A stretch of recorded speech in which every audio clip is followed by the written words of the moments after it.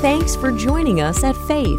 We hope the message you're about to hear encourages your day and draws you closer to Jesus. If you'd like to join us for service or find out more about the church, visit faith.church. That's faith.church.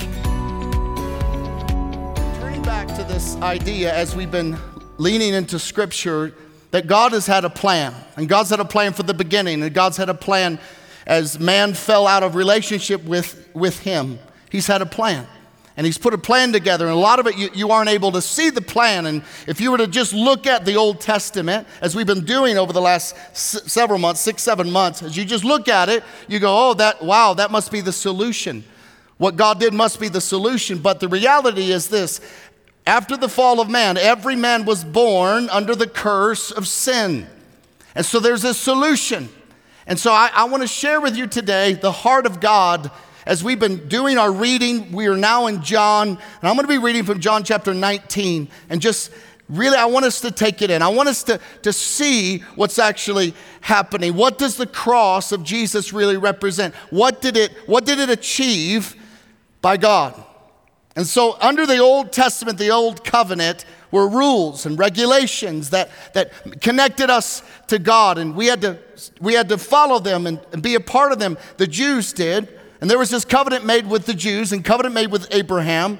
And so they had to offer lambs and goats and bulls on an altar for their sins. But it didn't remove their sins. But all that was just temporary, pointing to a greater reality that we find in John chapter 19. We find the reality. We find what was being pointed to. We're reminded that prophetically, that God was, after the fall of man, God was going to bring about a seed from the woman. And that seed would crush the head of Satan. And Satan would strike the heel of that seed. And we know that to be Jesus. And so this is Jesus as we come to this passage. He's been nailed to the cross, the most shameful, painful punishment to which any criminal could be subject to. He has been stripped and laid across the beams and spikes, driven into His quivering flesh. This is Jesus purchasing the church right here. This is Jesus being the solution of creating a family of God, that we could be taken from the kingdom of darkness and set into the kingdom of light. And so John chapter 19, carrying the cross by Himself, He went to the place called the place of the skull. There they nailed Him to the cross. 2 others were crucified with Him, one on either side, with Jesus between them. And Pilate posted a sign on the cross that read, "Jesus of Nazareth, the King of the Jews." The place where Jesus was crucified was near the city, and the sign was written in Hebrew, Latin, and Greek, so that many could read it.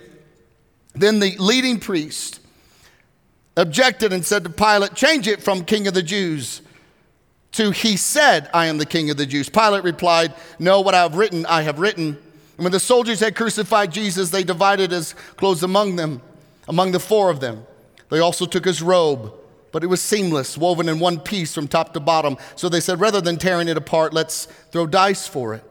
This fulfilled the scripture that says, "They divided my garments among themselves and threw dice for my clothing." So that is what they did. Standing near the cross were Jesus' mother and His mother's sister Mary and Mary Magdalene. When Jesus saw His mother standing there beside the disciples he loved, which was John, who's the writer of this, He said to her, "Dear woman, here is your son." And He said to this disciple, "Here is your mother." And from then on, this disciple took her into his home. Jesus knew that His mission, I want you to see this, Jesus knew that His mission was now finished. And to fulfill scripture, He said, "I'm thirsty." A jar of sour wine was sitting there, so they soaked a sponge in it, put it on a hyssop branch, and held it to His lips. When Jesus had tasted it, He said, "It is finished." Then He bowed His head and gave up His spirit. I want us to look today at the reality of it is finished. Everything was leading up to this moment. Everything was pointing to this moment. Everything was waiting. God was waiting to bring the solution of his Son. And these are the greatest words spoken from the greatest man ever, Jesus Christ. And so for Jesus, he speaks this on the cross. Under his maximum pain, he had to press up from his own legs because of how the cross works is that it suffocates you. You're not able to bring in breath to your rib cage and to your lungs. You can only breathe a little bit. You take short breaths. And so he has to push up, breathe in, and declare, "It is finished." Now we need to understand what this means for us. I mean, we've been waiting for this moment. We've walked through the curse of sin. We've walked through the curse of the law. We've walked through the birth of Jesus. And now, what does this mean for you? What does this mean for your life? The author and pastor Charles Spurgeon said, "We would need all the other words that have and can ever be spoken to explain these three words spoken by Jesus on the cross. It is finished." Say that with me. It is finished. Many of us understand that. We hear that. But do we know what it means for us? That's the tragedy, I believe, probably with many Christians, is that we know what Jesus has accomplished. Oh, it is finished. But what does it really mean? What does it mean for you? What does it mean for your family? What does it mean for your life? What does it mean for your future that it's actually finished? So I just want to cover just some things that are really important for us today. And you may say, "Oh yeah, I've heard this before," but I want you to listen to it and allow it to soak in your heart and your mind. And we're going to take communion in just a few moments together. So what did Jesus finish on the cross? What was he talking about? One, he was saying that he finished the curse of sin. Now we need to understand the curse of sin is something that every person is born under the curse of sin. We've talked about this a lot, that everyone that is born under the curse of sin, we were born into the wrong family, and that's the family of darkness and the family of sin. You yourself can do nothing about it. It's hard to believe that little baby you hold in your hand you're such a sinner, right? But it's true. It's true.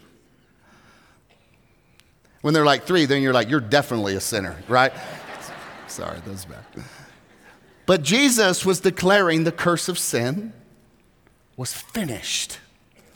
Isaiah 53 writes this, "Surely he has borne our griefs and carried our sorrows. Yet we esteemed him stricken, smitten by God, and afflicted.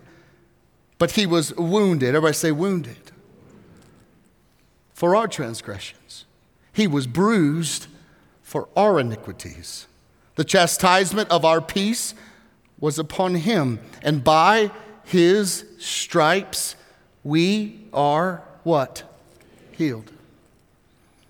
We all like sheep have gone astray. We have turned every one to his own way. And the Lord has laid on him the iniquity of us all." What does this mean for you today? To put your faith in the finished work of Jesus.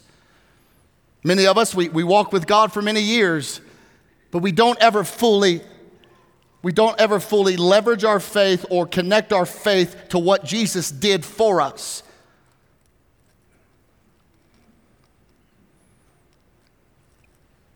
From the garden up to this point, every person carried the weight of sin. And sin was like a sickness that entered the soul of mankind. It kept our hearts darkened. It kept our minds confused.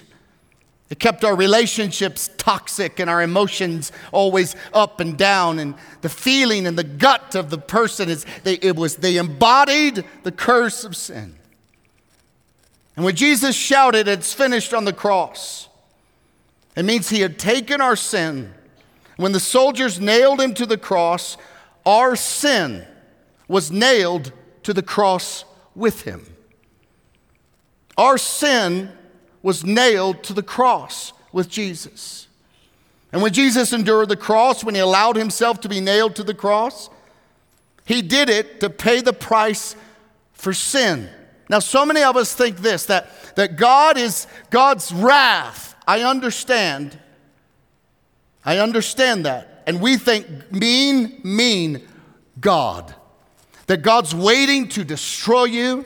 He's waiting he just can't wait till you die so he can send you to hell because of sin. And we see this, that God is his eyebrows are furrowed, he's angry, he's full of wrath. And Jesus is like, no God, I'll do it. I'll take care of it. No, stop, don't kill him.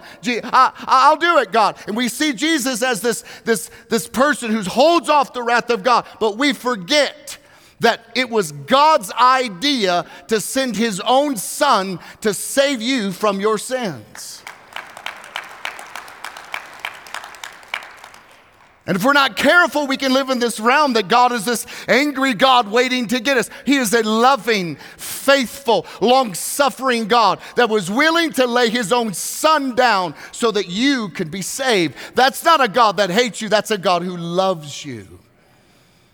And it's not that he can't, this idea, we think he can't wait to kill us or send us to hell and pour his wrath out on us. No. He can't wait for you to put your faith in Christ so that he can have a relationship with you, because that's what he wanted from the very beginning.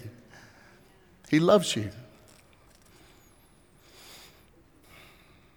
When Jesus endured the cross, he endured the penalty for sins, takes the punishment for sin, and sin itself was upon him. The one who knew no sin became sin. Galatians 3:13 says, Christ redeemed us from the curse of the law by becoming a curse for us. I want you to say curse for us. Say that with me. Curse for us. Now I want you to say for me. He became a curse for me. Say it again. Became a curse for me. For it is written, cursed is everyone who was hanged on a tree. And you and I, yes, we stand before God without Christ, short. We've failed. All have fallen short of the glory of God.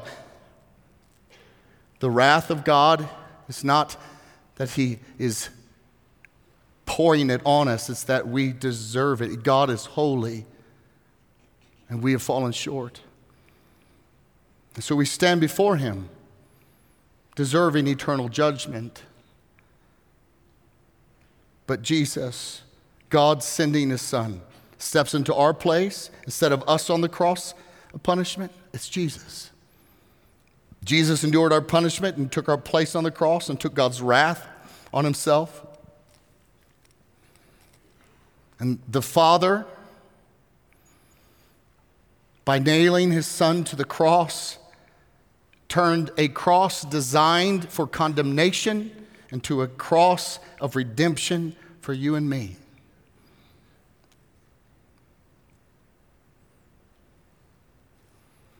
For me, it always blows my mind that the creator of nature, he created trees. And he created a tree at one point that he knew this one will be made as an altar for the sins of the world, and I will place my own son on it. And Jesus took upon himself the full weight of sin. Jesus drank the full cup of punishment for our sin. And he drank it and he consumed it all. And when he drank the last drop of the curse of sin, he declared, it is finished. Satisfied. That's why God spoke to us through the prophet Isaiah out of Isaiah 43. It says, I, even I, am he who blots out your transgressions for my own sake and remembers your sin no more. It is God who blots out our transgressions for my own sake and remembers your sins no more. This isn't that God forgot, because God doesn't forget anything. This is the act of God's will to choose to no longer remember your sins. He chooses it. It's a choice he makes. And he does it, and he walks in that. And this is the reality of what Jesus has purchased for us. And this is a sacrifice of Jesus for all those who call upon the name of the Lord. We get to taste and see that God is good because of the words and the acts of obedience. But the words of Jesus, it is finished. 1 Peter 2:24 says, He himself bore our sins in his body on the tree so that we might die to sins and live to righteousness. This is what all of creation was waiting on. Jesus said, it is finished, the curse of sin. For all of those who accept and put their faith in me, it is finished, it's over. The second thing I want us to see today is what was finished is number 2, mankind's separation from God. After Adam and Eve sinned at the tree, they were separated from God. They were placed outside of the garden. They were no longer allowed to have a relationship with God. That intimacy, the closeness, why they were created, was no longer happening in their lives. And when Jesus shouted on the cross, what we forget is this. Remember the religious system of the temple. And so you had to go in. Only certain people could go in to the temple to worship God. Only certain people could make sacrifices. But it is historically proven that when Jesus shouted on the cross, it is finished, something happened in the temple of God. And it was confirming our separation from God was finished. In Matthew 27, verse 51, at that moment, the curtain of the temple was torn in two from top to bottom. What was God saying? What statement was God making in the temple that he told them, you should do this. This is how you can fulfill my law. This is how you can obey me, is make sacrifices. And here's the model of the temple. Leading up to the cross for 1,500 years, God had put in place barricades between himself and man. The whole religious system of the Jews communicated this. You have limited access to God because of the relationship that was lost back in the garden. What many people don't understand is there's these different levels of separation. So if you weren't Jewish and you wanted to worship God, so if you were a Gentile like most of us here today, and you wanted to worship God, you had to stay in what was called the court of the Gentiles. So you had to stay on the outside. The temple represented the presence of God and the holiness of God, and that's our Creator, but I have to stay out here on the outside. Then 3 feet above that, because it was then elevated, they had what was called the sacred enclosure, which no unclean Gentile could ever touch, even with their foot, because they were at risk of death. So Gentiles are like, don't you come any further. No more. You cannot get close to God. Nope, you stay right there. Then 10 foot further up, the court of the women. And this is where the Jewish women could gather, but it was called the court of Israel. Every male Israelite could come and worship God from that place, but the women could go no further. Then 3 feet above that was the court of the priests. Then 8 foot above that was called the house of God, which was divided into 2 parts. One was the holy place, one was the holy of holies. And then only one high priest was allowed to go into the holy of holies once a year behind the veil or a curtain that separated it.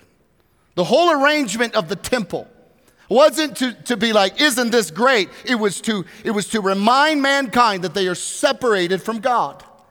God did it as a picture. He gave the law to reveal to us that we can't keep it. Therefore, we violated. Therefore, then what? Exactly. He laid out the temple to say, there's a distance. You cannot come this far. Only special people, only this race, only that. And so he set it up to tell us constantly, stop, don't come any further. He set it up to provoke in us, well, then how do we get close to you? Everything about the whole system is you can only come this far. You need to stay back. Ladies, sorry, you can't come any closer. You Jewish men, you can come here, but you can't go there. Priest, you can come here, but you can't go any closer. And then only special people can go into the Holy of Holies.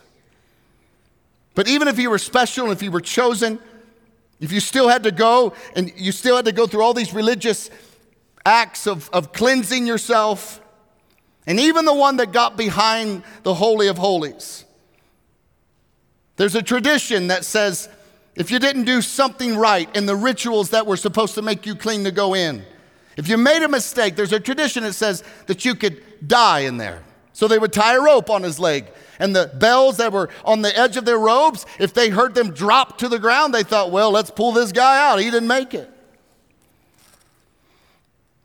The whole arrangement and the curtain that was torn was God saying your sin is a barrier and it separates you from the holiness of God. You got to stay back. And when Jesus shouted, "It is finished," this curtain that screamed, "Stay back," was torn from top to bottom. 30 foot high, 60 foot wide, 9 inches thick. It took 300 priests to hang it. The historian Josephus said 4 teams of horses running the opposite direction could not have pulled this curtain apart. But I'll tell you this, one shout from the Son of God on the cross ripped it in half from top to bottom.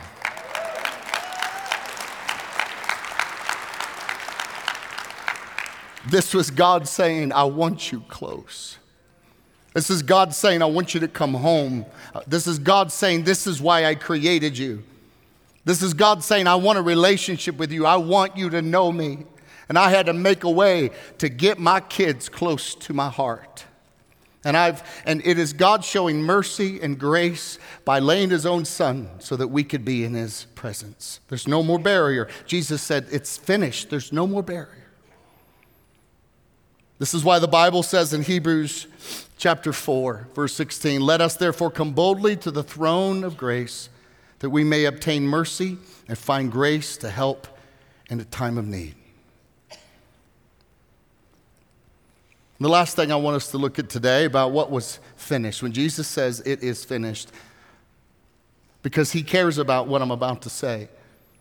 It was Jesus saying over your life,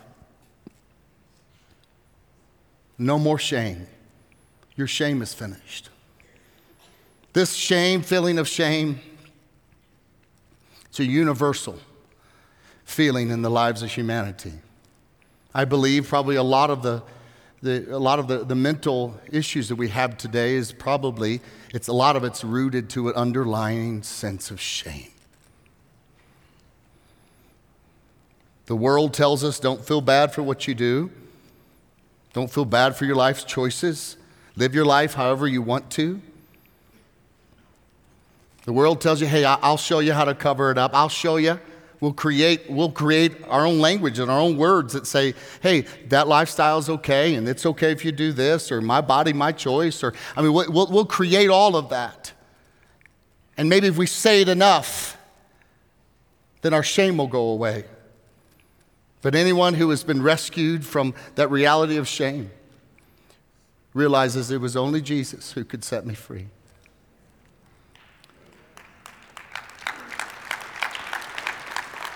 Up to this point, with Jesus on the cross, there had never been a moment, I want you to think about this, there had never been a moment in time and in history that a woman or man had been free from the guilt and shame of their sins.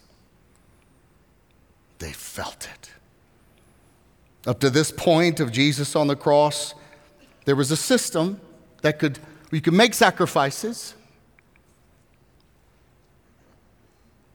but the stain of your sin remained deep in your life.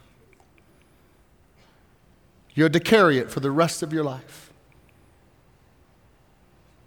You had to feel the burden of it, the weight of it. You had to lay in your bed at night and say, I made the sacrifice, but I still feel shame.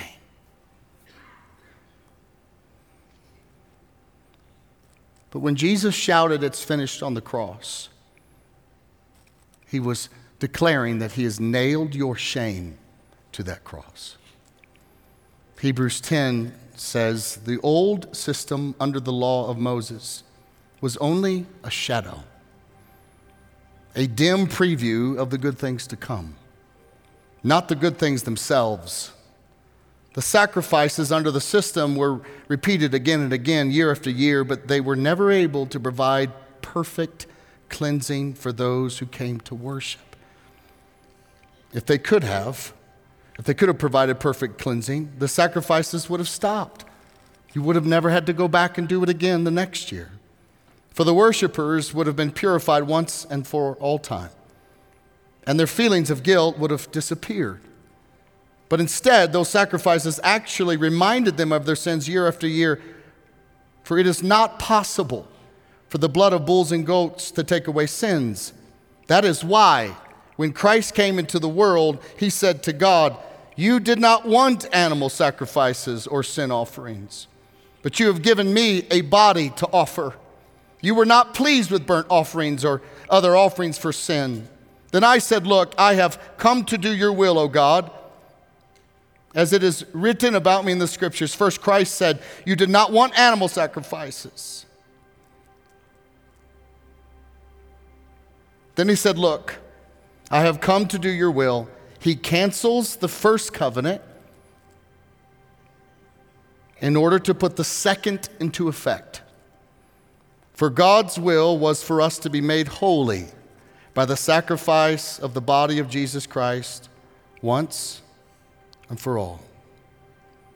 And after Jesus had taken the shame and the guilt of all of us, he said, "It's finished." He was delivering humankind from the bondages of shame. He was setting all of us free from the shame, the lingering, deep shame. And he was giving us freedom to live a new life, a new identity, that we are now children of God. God's mercy and the finished work of the cross, it is finished. And Jesus saved us from the power of Satan over our lives. He purchased us back with his own blood. Ephesians 1 says, "In him we have redemption through his blood, the forgiveness of our trespasses, according to the riches of his grace, making known to us the mystery of his will, according to his purpose, which he set forth in Christ as a plan for the fullness," look at that, "the fullness of time." This is what we've been waiting for. This is what all of humanity has been longing for. That if only I could remove the shame, if only I could remove the guilt, if I could get delivered. But it was Christ as a plan for the fullness of time to unite all things in him, things in heaven and on earth. When Jesus said, "It is finished," he was saying all those who put their trust in God through my work will live forever in eternity with me. You will be given a new identity, a new name. But what it also means is that we have been transferred from the kingdom of darkness and we've been placed into the kingdom of his Son. We can rest assured now by your faith and the declaration of "it is finished." You can rest assured, you can be assured there won't be a man, there won't be a woman, there won't be a devil who can stand before God and bring an indictment against you. You are saved because it is finished. That's the good news of the gospel.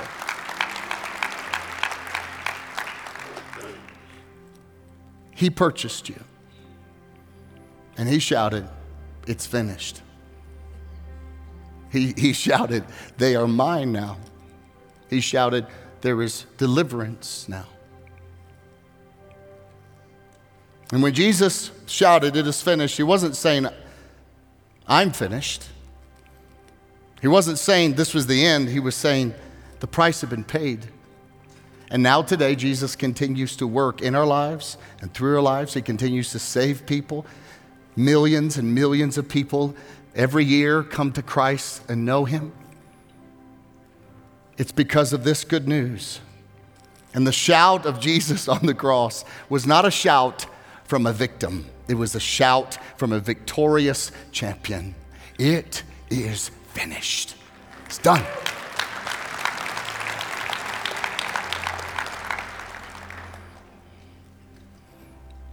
And we know this, that though we were all victims of sin,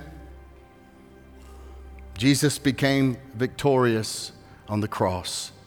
For John 19. And 3 days later, after he declared it's finished, God sealed the deal. And Jesus rose from the dead, sealing you and I's life forevermore. This is the good news, amen? And God wants that reality of the finished work of the cross resonating deeply in your life.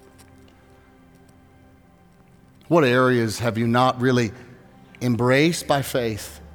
It is finished. The price has been paid.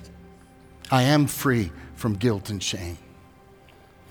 Also, you're free from whatever was spoken over you or to you or in you. You are free from whatever was done to you, and you're also free from whatever you've done to someone else. By your faith in Christ, you are made new under the new covenant of Jesus Christ. It doesn't matter what you say about yourself now. It doesn't matter what someone else says about you now. What only matters is what God says about you, because what he says is the reality, and that is your identity. And we need to embrace that today. If we can, let's stand to our feet as we close our time in communion. If you need to make your way to grab a cup, let's do that.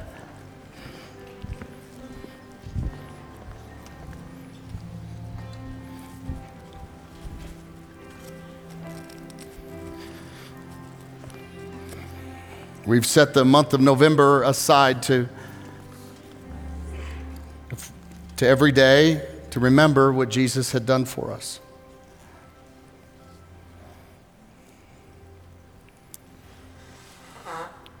So as you hold your cup and your cracker, again, I'd like for you just to look at that cracker just for a moment.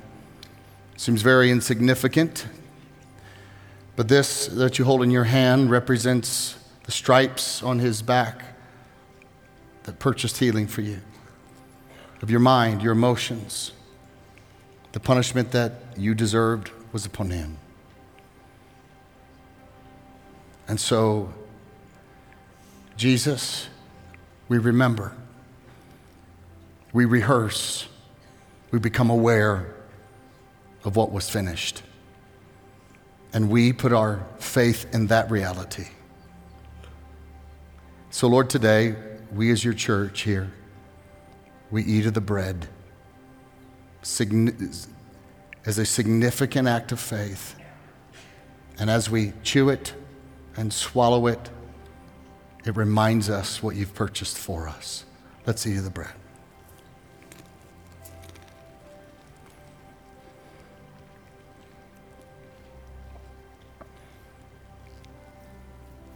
In the same way, Jesus, you didn't, your blood wasn't spilt, because that's accidental. You poured out your blood for us. Purposeful. Your plan from the beginning. And so, Lord, today, we drink of the cup of the new covenant. By faith, we put our trust and faith that you took us from the kingdom of darkness and you set us into the kingdom of light. In other words, we are free from all slavery to sin. We can be freed from addiction.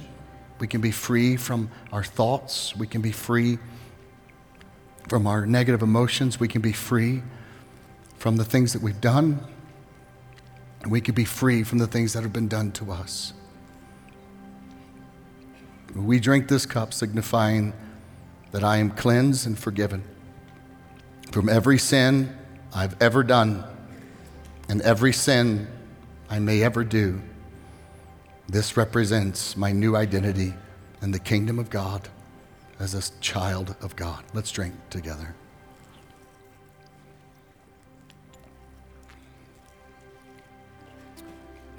Let's pray. Father, thank you for who you are and your kindness and love to us.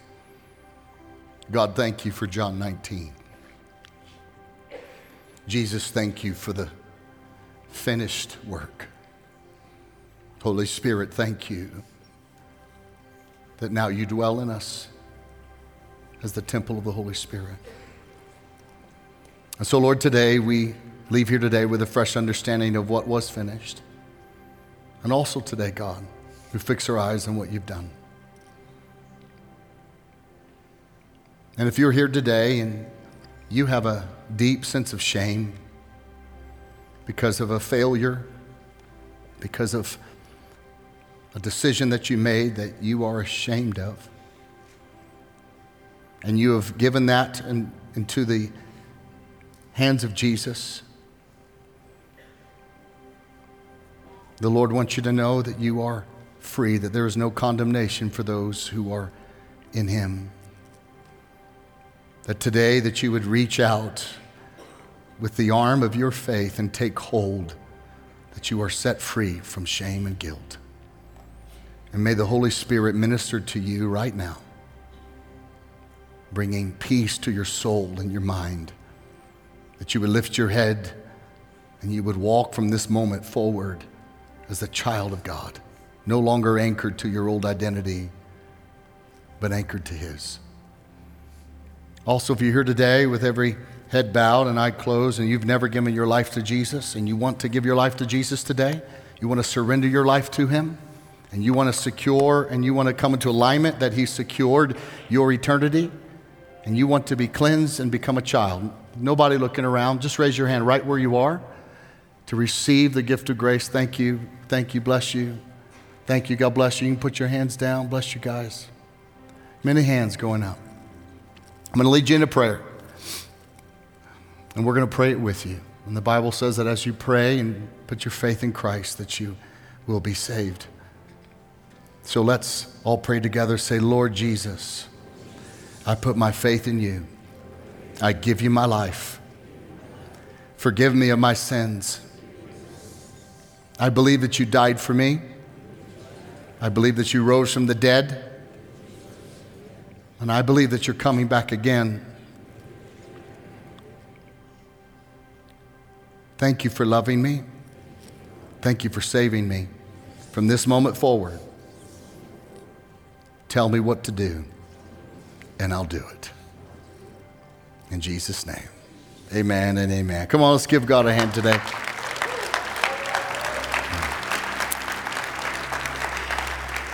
If you gave your life to Jesus today, we'd love to help you take that next step, and you can find that on our website. Before you leave today, just lift your hands, and I'm going to pray God's blessing over your life. Father, in the name of Jesus, I pray that you would bless your children, that you'd prosper them, that you'd lead them, you'd guide them. Today as they leave, may they walk in a new confidence and understanding that the work of you, it's finished. And by their faith in you, they can walk in deliverance and freedom. Now may they go and be lights in the midst of darkness.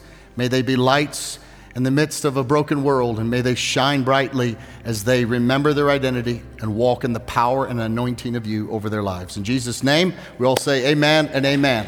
God bless.